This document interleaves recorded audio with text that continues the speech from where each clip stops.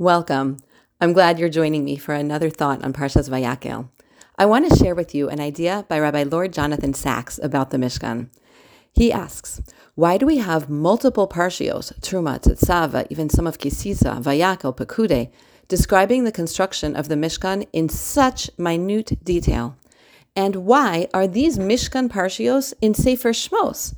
Sefer Shmos is the book of the formation of the Jewish nation. Wouldn't you think the Mishkan belongs in Vayikra, which is devoted to the service performed in the Mishkan? What does the building of the Mishkan have to do with Sefer Shmos, the book that describes the transformation of Yaakov's children into a great nation, in the formation of Klal Yisrael? And why is it so important that every single detail matters throughout 5 parshios? Rabbi Sacks answers by looking at the behavior of Bnei Yisrael throughout Sefer Shmos. As soon as Moshe arrived in Egypt and first spoke to Paro, the people immediately complained that he made things worse.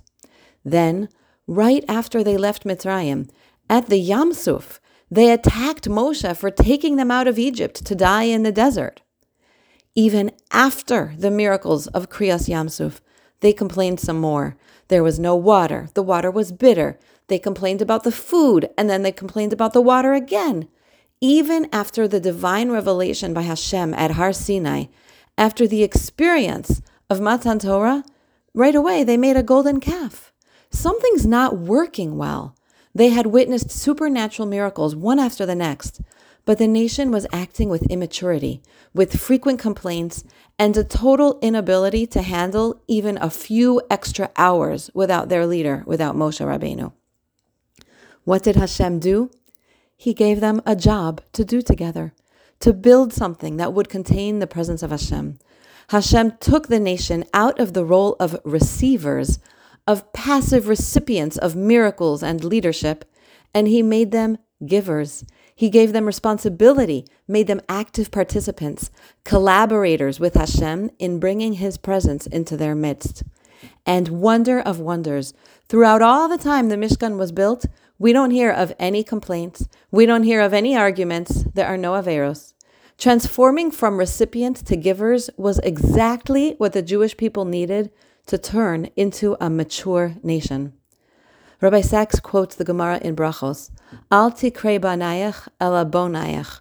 Don't call them your children, rather call them your builders, because children mature and grow into adulthood by becoming builders, by becoming givers, active participants in their world. It can be easier to do everything for our children than to enlist their participation. When we do things ourselves, there isn't kvetching, and it's done exactly the way we want it done.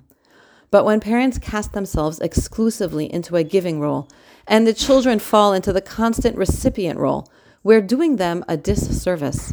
Allowing our children to participate in home projects, be it Shabbos, preparing for Yom Tov, home renovations, laundry, cleaning, it gives them dignity and maturity. It helps them transition into responsible collaborators, part of the family team, and it helps them grow from childhood to maturity, from banayach to bonayach. Building the Mishkan allowed the Jewish people to not only passively receive miracles and salvations, but to become participants and builders.